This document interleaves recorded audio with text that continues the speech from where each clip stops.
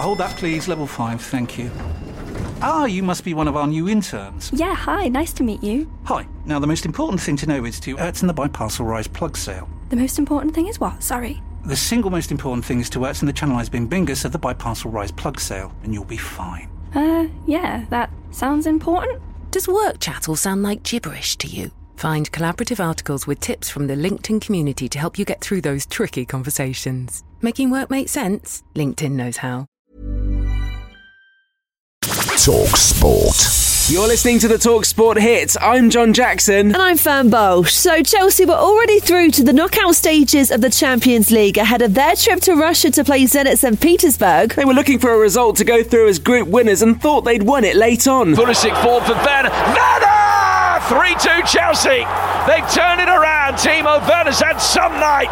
He scored 2 and set up the other, but the applaud, it's that time, really going to Christian Pulisic. But a stoppage time equaliser from Magomed Ozdoyev meant the game ended 3-3, and Thomas Tuchel's side had to settle for second place behind Juventus. The German explained why Reece James played in midfield. We knew about the quality in central midfield and wanted to have some physicality, and that's why he helped us there today. But the target is to put him back on the wing. But for this, we need players who can play in central midfield. Manchester United had the luxury of already being group winners, so made even more changes to their side for the 1-1 draw at home to Young Boys. Trying my hardest not to make a Young Boys versus Young Boys joke here. Anyway, to give some idea of how many changes United made, Donny van de Beek actually started the game for them. One slightly older boy had a good night too. A nice story was that opportunity for Tom Heaton. He's been here for 16 years. He obviously left and came back. He got his opportunity late on in the game today, but I think Ralph Rangnick will be pretty pleased to have a look at the whole of his squad tonight. It was a lovely moment. Robbie Savage's son Charlie also came on to make his United debut, something his dad never did while he was on the books at the club. The other big story from the Champions League is that for the first time in 17 years, Barcelona have failed to progress. They were beaten 3-0 by Bayern Munich. Spurs were meant to be playing Rennes in the Europa Conference League this evening, but that game has now been called off. It's because of a COVID outbreak at the club that's got worse as the week's gone on. They've gone from having one player ill at the weekend to having 5 or 6 players ill yesterday to having 8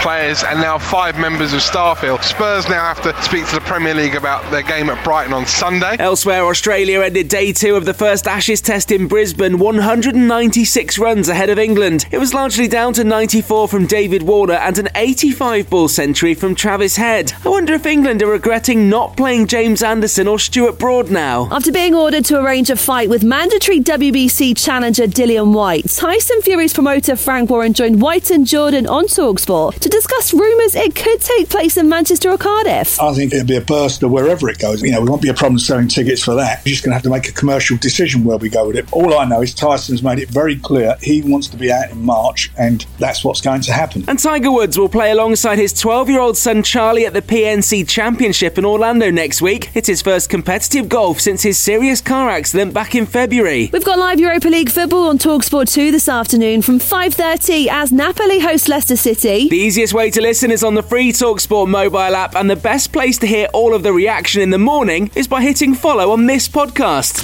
talkSPORT. Tired of ads barging into your favorite news podcasts? Good news. Ad-free listening is available on Amazon Music for all the music plus top podcasts included with your Prime membership. Stay up to date on everything newsworthy by downloading the Amazon Music app for free or go to amazon.com/news ad free. That's amazon.com/news ad free to catch up on the latest episodes without the ads. At talkSPORT, we absolutely love it when our fans get stuck in. That's why we want you to join us in The Dugout, a brilliant new talkSPORT listener community. It's a place where you can tell us what sports you're into and who your favourite teams are. And tell us what you think we could do better, like big guests and new sports and that. You could win an Amazon voucher for taking part. What are you waiting for?